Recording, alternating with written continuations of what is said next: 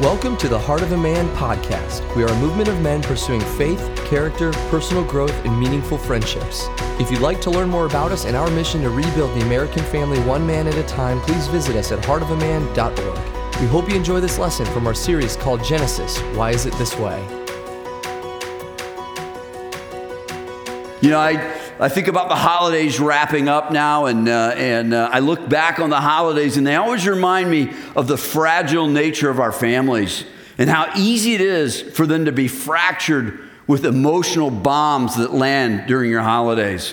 I know our family struggles with what I call holiday bombs every year. How about yours? Do you guys get hit with a few of those? We had 3 bombs this year. We had the address bomb, the coffee bomb, and the shoe bomb. The address bomb, somebody just wanted the address, but the other person didn't know it, so they were trying to describe how to get there, and the person got so frustrated and angry that they stormed out mad. They just wanted the address to put in their phone. That created the first one. Then the coffee bomb, someone put their mug on the Nespresso machine wrong, and as it filled, it dumped all over the ground. That created anger. The shoe bomb was the biggest. Somebody came in and wouldn't take their shoes off because there's babies crawling all over the floor, but they didn't want to take their shoes off because they just don't go around without shoes. Yes, those were the bombs. And believe it or not, it sounds so stupid when you describe it, but the energy and the anger and the frustrations and the arguments and the backbiting and all of that from those things happened in our family. So we got through it though. We considered it an incredibly successful Christmas because no one left abruptly and didn't come back. It was a killer good Christmas for us. How about for you? How do holidays affect you each year? What's it like for you and your family? What's the feeling of family like for you at holiday times? You know, when I look back at that and I started looking at what was going on and I'm looking at the Bible and where we've come already, just in Genesis, it's easy to understand why the Bible is just filled with detailed historical accounts of broken families. God makes it so clear that broken is what's normal. This Hallmark stuff you see on TV is Hollywood. There ain't nothing like that in the Bible. It's all broken families. In fact, most of the biblical families are led by men who have failed to build strong and healthy families. Many of their children are involved in murder, rape, stealing, incest, lying, and deception. And you read all that and you shake your head while you're reading it. You're like, why does he include this? Why can't you show me some good dudes? And then you watch God use these messed up men to bring Christ to the world. And you go, that's his point. That's how it's going to be. And today, what has changed, guys? Nothing. It's exactly the same. And we see Christian fathers, us, failing spiritually and relationally. And we all do, don't we? We fail in some way. In some way, stuff just doesn't go the way we thought it would. And we do, in fact, we create some of those problems in our families. We create some of the bombs. But just as God does in the Bible, he uses us, broken guys, with our bad leadership and our wounded families to bring Christ to the world. And so that's what we look at tonight, isn't it? Isaac failing miserably as a husband and then as a father. And yet somehow God rescues his son Jacob, which we'll see next week. And he gives him the baton of faith. Through that whole mess that we see tonight, the baton of faith gets passed. So I'm going to walk you through the issues that arose individually with Isaac, with Rebekah, with Jacob and Esau. And I hope you'll see 2 just key ideas, just 2. We as men can minimize the pain of our broken families when we do lead spiritually. And we can minimize that pain in our families when we work. We just try to put some effort into building healthy relationships. Let's get started with a word of prayer, and then we'll look at those 4 people. Heavenly Father, we love you. We thank you. Thanks for this time with these precious brothers, Lord. I love them all. I love being here with them. It's a highlight of my life right now. Lord, I just couldn't imagine being in a better place with a better group of guys. Father, help us hear your voice. Father, we're all a little tired. We've had a long day. Lord, help us hear you. And I know I'm not going to do the best that I can to speak, so don't let me get in the way, Lord, and help their phones not be a distraction. Lord, help these guys just shut down that stuff for about 20 minutes and let them hear you speak, Lord. Holy Spirit, come now, speak to us. In your name we pray, Jesus. Amen. Well, guys, let's first take a quick look at Isaac. Isaac was born into a wealthy family. His dad, Abraham, was a wealthy man. He passed on that wealth to Isaac.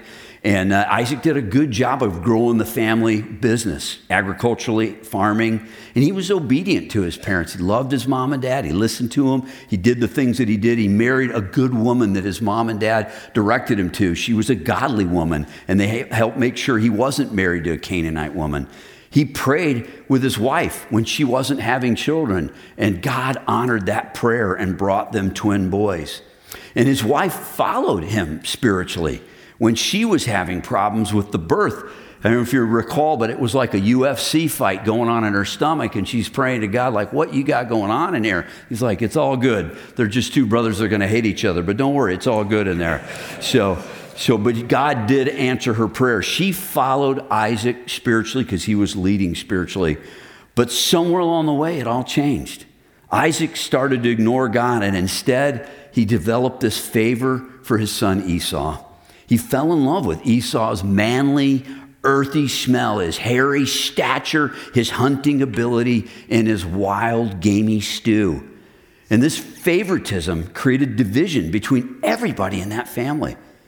And when he started to anticipate his own death, he's going blind. Isaac was more focused on his favorite son and his favorite meal instead of the covenant of God that his father worked so hard to make sure he received. He forgot about that. That didn't matter. Stew and a kid are all he cared about. The covenant of God leaves his mind. So this gross dereliction of his spiritual duty forced his wife Rebekah to lie and deceive, to do what she thought God wanted her to do so that Isaac would do the right thing ultimately. Isaac's failure separated his family forever, which we're going to see. Isaac's failure makes it clear, guys, that fathers need to lead their families spiritually. And that was God's plan and his structure from the beginning. It wasn't ours, it was his. In the beginning, God made man first, not the woman, the man first. And from that point on, his covenant passed through men, and it always passed through men. The women never received the covenant, the men did, and the punishment for failing to follow followed the men. What we see missing in Isaac is prayer, a focus on God's plan and a commitment to pass along the covenant of God when he died. We don't see him train his sons to understand the deep purpose and value of that covenant and that importance of that legacy from Abraham to him. He just doesn't teach his boys anything about that. Think about now your leadership in your family. You could see Isaac's clearly. Think about yours. What's yours like? How are you doing in your spiritual leadership? And how has it affected the relationships in your family? Now, if you're a young guy and you're thinking, well, I'm not married and I don't have kids. No, don't think of it that way then. Everybody's in a family. And if you're the Christian and you're the one that's growing spiritually, you may be the most mature person in that home. And so your spiritual leadership matters. So think about it from that lens right now. What are you doing to lead spiritually in the family that you can lead in? Because you have an opportunity to do that. How are you doing that? How is it affecting your family? And if you're not doing it, how is that affecting your family? Many of us struggle with leading spiritually. Many of us do. It's hard, you guys. Our spiritual leadership is directly connected to our spiritual growth. And our spiritual growth is directly connected to our investment in studying, meditating, discussing, and applying the Word of God. If you're growing spiritually, you will lead spiritually. Bible study is one of the most important disciplines of a Christian man to help him grow. There is never a time when you should take a break from Bible study. Not trying to be pressured here, guy. I get no benefit from this, all right? So you're like, all right, there's a plug for Bible study. It's not, guys. It's the thing we should be doing. You should never take a break. If you're here tonight and you've made a valuable choice, I'm telling you, if this is your first time and you're like, man, I've never been here, I haven't done this before, you made the best choice you've probably made for this year already. You just made it tonight by coming here. And I'm going to tell you, it's going to feel like a little weird And I know of guys that have moments like that where you're at a new job or you're working out and you're having that experience for the first time and it just feels awkward. Things are going strange. You don't know people. They're answering these weird questions. They go and talk about stuff. They share. It's like, this is weird stuff. It is a little weird. I'll give you that. And it feels uncomfortable when you first get started. But it grows on you, and you will learn, and you'll start to move in this space, and it will change you. You will find that after 3 or 4 weeks, it's going to start to feel better. You're going to meet some guys. You're going to connect. You will. I'm telling you, you will. And it will start to feel really good to you at some point in time. But also, in full disclosure, I want you to know it typically takes about 2 to 3 years for this process of coming to Bible study, staying in God's Word, day in and day out, week after week, year after year, about 2 or 3 years before you really start to go, that's changed me. I'm not the same guy. Now think about it. It took Jesus 3 years with 12 guys, and one of them didn't make it. So it takes that long, you guys. So I'm just asking you to think of it through that lens, that this is a long play. It's not a short play. This isn't a YouTube video. It's not a quick in and quick out. This takes some time to stay with it, but it will come. So stick with it. And I can testify, when I commit to growing closer to Jesus, my family always gets better. When I study the Bible and work hard to understand what God is saying to me, I change. I do. And those changes always improve my communication and my love for my wife, Susie.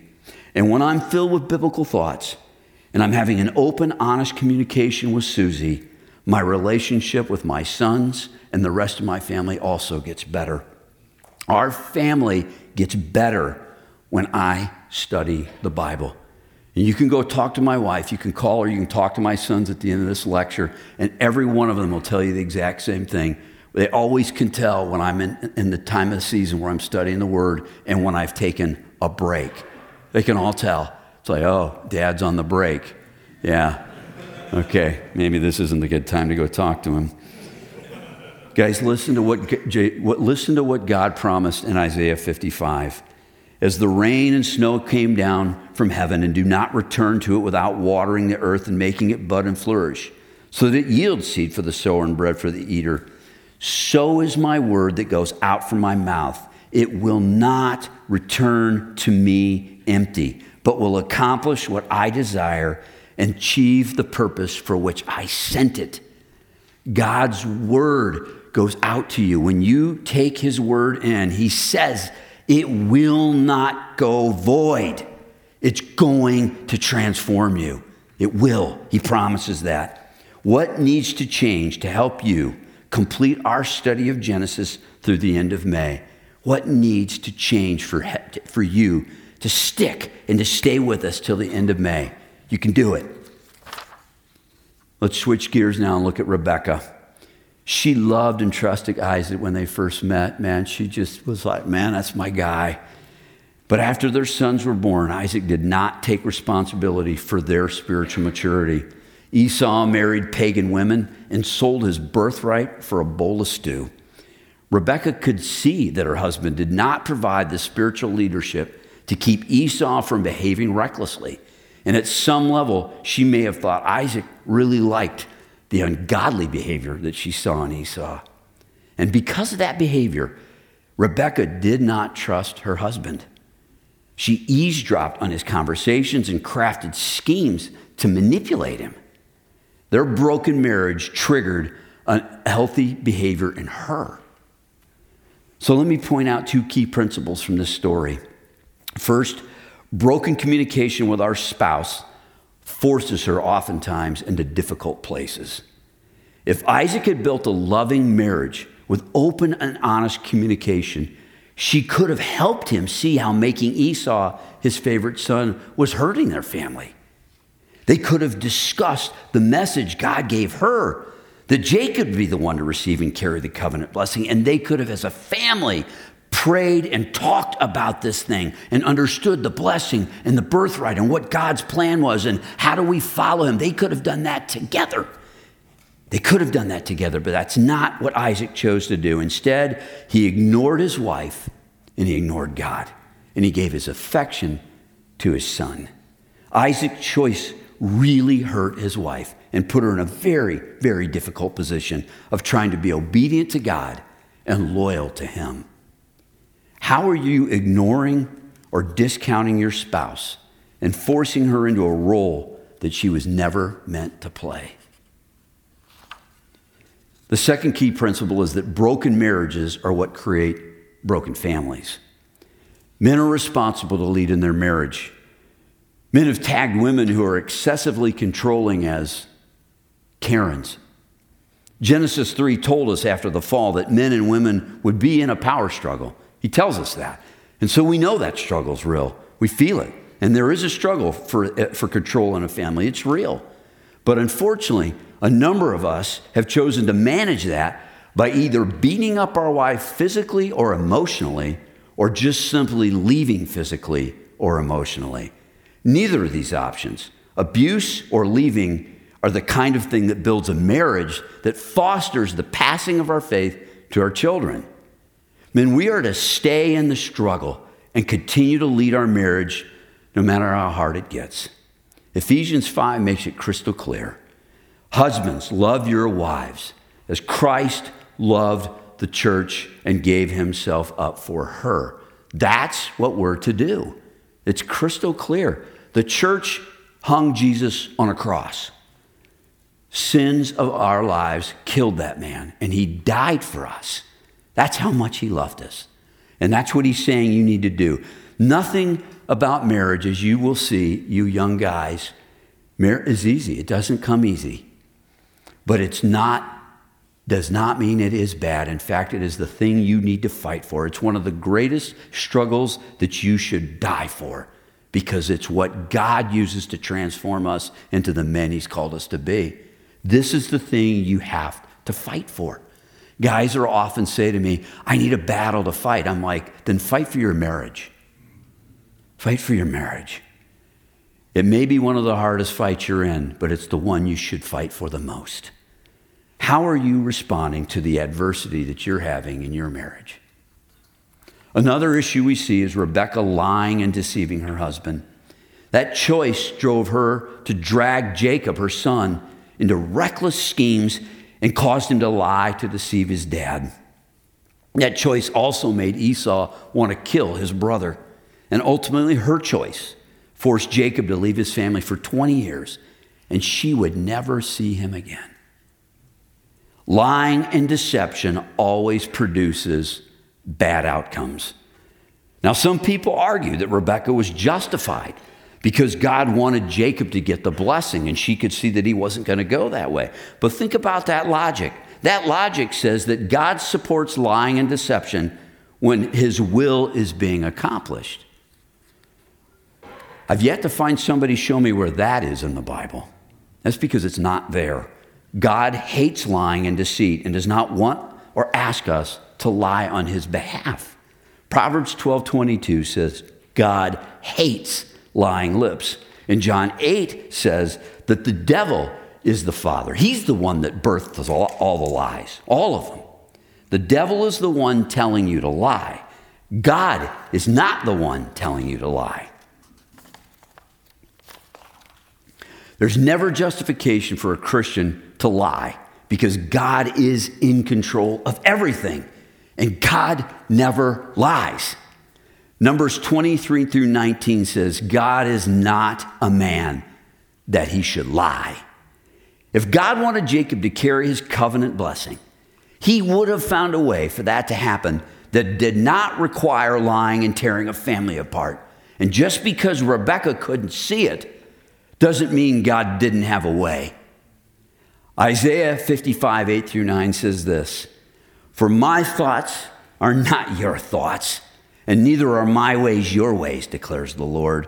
As the heavens are higher than the earth, so are my ways higher than your ways, and my thoughts are higher than your thoughts. God always gets things done, and often in ways we cannot conceive or imagine. He does not need us to lie or deceive to execute his plan. So the question we need to consider tonight when we look at Rebekah's lying is, what lies do you tell to steal from others what does not belong to you? Let me be personal. I grew up without parents around and was the fourth child. There was 4 of us, so I was at the bottom of the pecking order. And I learned at a very young age, if I wanted attention from my grandma, all I had to come in to do was have a really good story. And that got me a lot of attention, and usually with some crying. As an adult, I found out the same to be true. Good stories get respect and admiration. And a good story gets you even more affirmation when you exaggerate the facts a little bit. So I grew up learning how to do that, right? And growing up in an Italian family, there's some hyperbole. And you learn how to use it to get the affection and admiration of people that you wouldn't have gotten had you not stolen it. My point is that exaggeration is lying, and it's meant for one purpose, and that's to steal the admiration and favor from another person. So how have you been using exaggeration or omission to manipulate people to get what you want? God has promised us that when we believe in Jesus, he'll take full control over our life, full control. We will never have to worry about getting what we need or that his will be done if we don't lie. In Matthew 6, Jesus said, "Do not be anxious about tomorrow. Tomorrow. I will provide all you need." And how many of us right now are sitting here anxious about tomorrow? Probably most of us.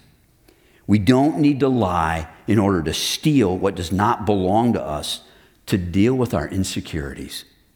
We can trust that God will bring the respect and provision we so desperately want without lying. What's the real need that is causing you to lie, exaggerate, or to omit facts? And if you're saying, I don't lie, the statistics bear other news. The statistics for Christian or non-Christian men look the same and say men lie anywhere from 2 to 6 times a day. So you can keep that untruth to yourself that you don't lie, because you probably do. You just haven't realized what it looks like. Omission, exaggeration, or straight up falsehood.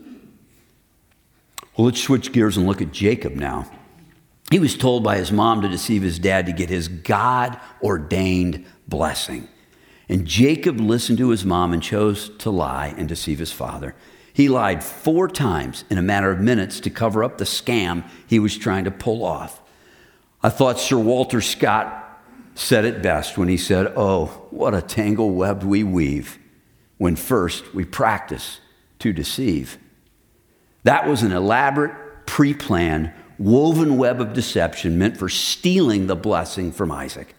And painfully, Jacob was willing to let his mom take the blame so he can be in control of his family's wealth and leadership. Guys, I've been asked many times, when does a guy get his man card? You guys all got one, right? My most common answer is when you take full responsibility for all your choices. Jacob had a choice. He knew what he was doing was wrong by the fact that he was afraid to get caught. He let his mom tell him what to do. A critical milestone for adulthood is when a man takes ownership for all his decisions and all the outcomes. He stops allowing others to make them for him. He stops acting like a child whose parents make his decisions. An adult man also stops blaming others for his failures because he recognizes that every consequence was a result of his choices. And for this to happen, you have to learn to accept the fact that you will fail. Adult men stop blaming their parents, their wives, their siblings, their employers, the government, the Republicans, the Democrats, women. You get my point.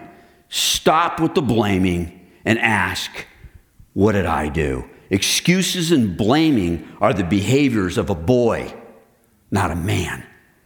So if you want your man card, stop blaming everybody for your problems and accept what you've done to create them. What do you need to do to stop blaming? Who do you need to stop blaming is the real question. Who is it that you've been blaming? Who do you need to stop blaming for the problems you have tonight? Christian men learn very quickly, too, that making these decisions, once you accept that role, is difficult. It's hard. And what we need is good information and the truth, and it's hard to come by. Christian men reach adulthood when we make the Bible the backbone of our decision making, we read, we study, we memorize the book because it becomes the basis of our worldview. And therefore, it becomes the basis for our choices. We trust the Bible. That's our basis for choice and decisions. What is the basis for your decisions right now? Is it Google or is it God? Let me close with a brief look at Esau. There's no indication that he had any desire for the things that mattered to God, not any. He sold his birthright for a stinking bowl of stew. Now think about how wealthy Isaac was and Abraham. That was a darn expensive bowl of stew. The dude married 2 Canaanite women and then topped that off with an Ishmaelite woman, which deeply frustrated his mom and caused her to lose trust in him. She knew those pagan women would pull that boy away from God, and they did. Esau was an earthy man. He loved to hunt, eat, and here's the kicker. He tried to please his dad instead of God. Esau pursued the world, and he got what the world gives. Listen to Galatians 6, 7 through 8. It applies perfectly here. Don't be deceived. God cannot be mocked. A man reaps what he sows. Whoever sows to please their flesh, from the flesh you will reap destruction. Whoever sows to please the Spirit, from the Spirit will reap eternal life. Men, the outcomes of our life reflect the desires of our heart. What you should expect to reap is from what you sowed. So, what do you expect to reap right now from what you've sowed? Your heart's desire will be controlled by the Spirit or the world. What we see in Esau is that your lifestyle, your spending, your use of time, and your choices should help you start to get a clear picture of what you desire in your heart. The only way to change the appetite is to change the heart. And the only person who can change the heart is Jesus Christ. You have to give your heart to Jesus. If you've come here tonight and you say, man, that dude doesn't lead me and I don't give him my heart, you need to do that tonight. Give your heart to Jesus Christ because he's the only one that can change what you desire. And when you do, he sends his Holy Spirit to live inside your heart. And the Holy Spirit changes your heart when you pray and when you study the Bible. This is the way it works. This is biblical spiritual economics. Jesus Christ sends the Holy Spirit. He moves in, you pray, and you read God's word, and then things start to change. You neglect prayer, you don't read the scriptures, nothing happens. That's what goes on, you guys. Think of it like this. You are what you eat, some people say. So think of it. If you stop reading and praying, I can guarantee you'll start consuming the food of the world, and your heart will change to have an appetite for the world. Jesus said, we do not live on bread alone, but on every word from the mouth of God. God's word must be consumed every day to keep your heart aligned with his Holy Spirit. What are you feeding your heart and mind every day right now? I was listening to a talk show discussing why a young man would attack a judge in her courtroom. You guys saw it.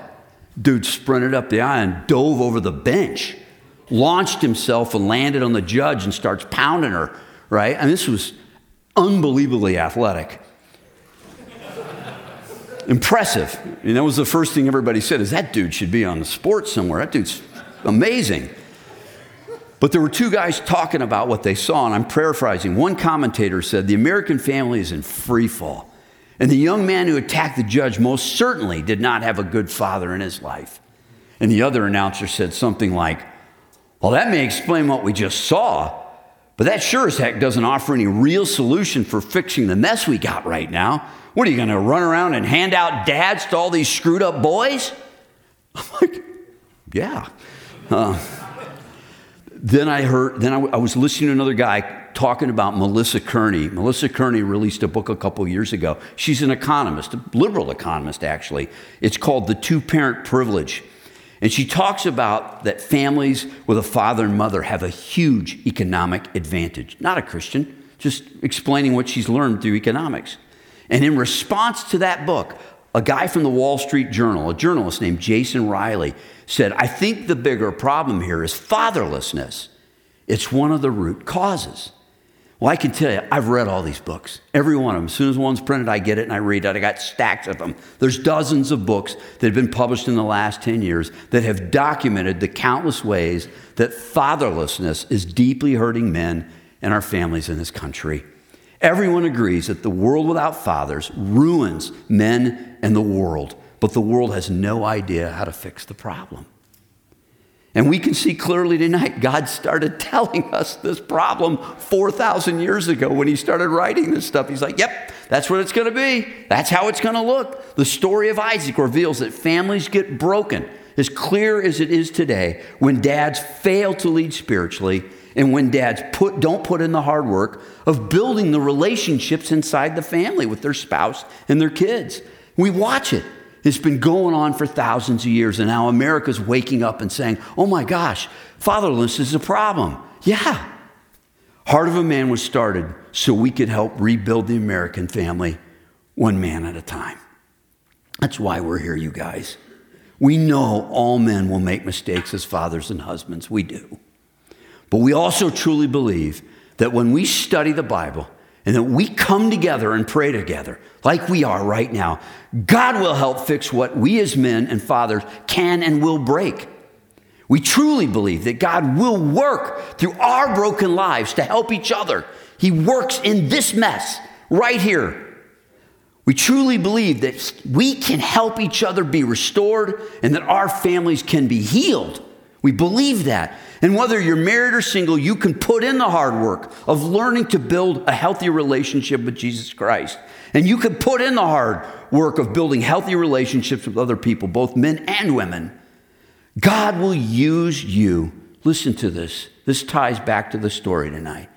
God will use you and all your brokenness to pass the birthright into the family of Jesus to another man or another person or another child in your family.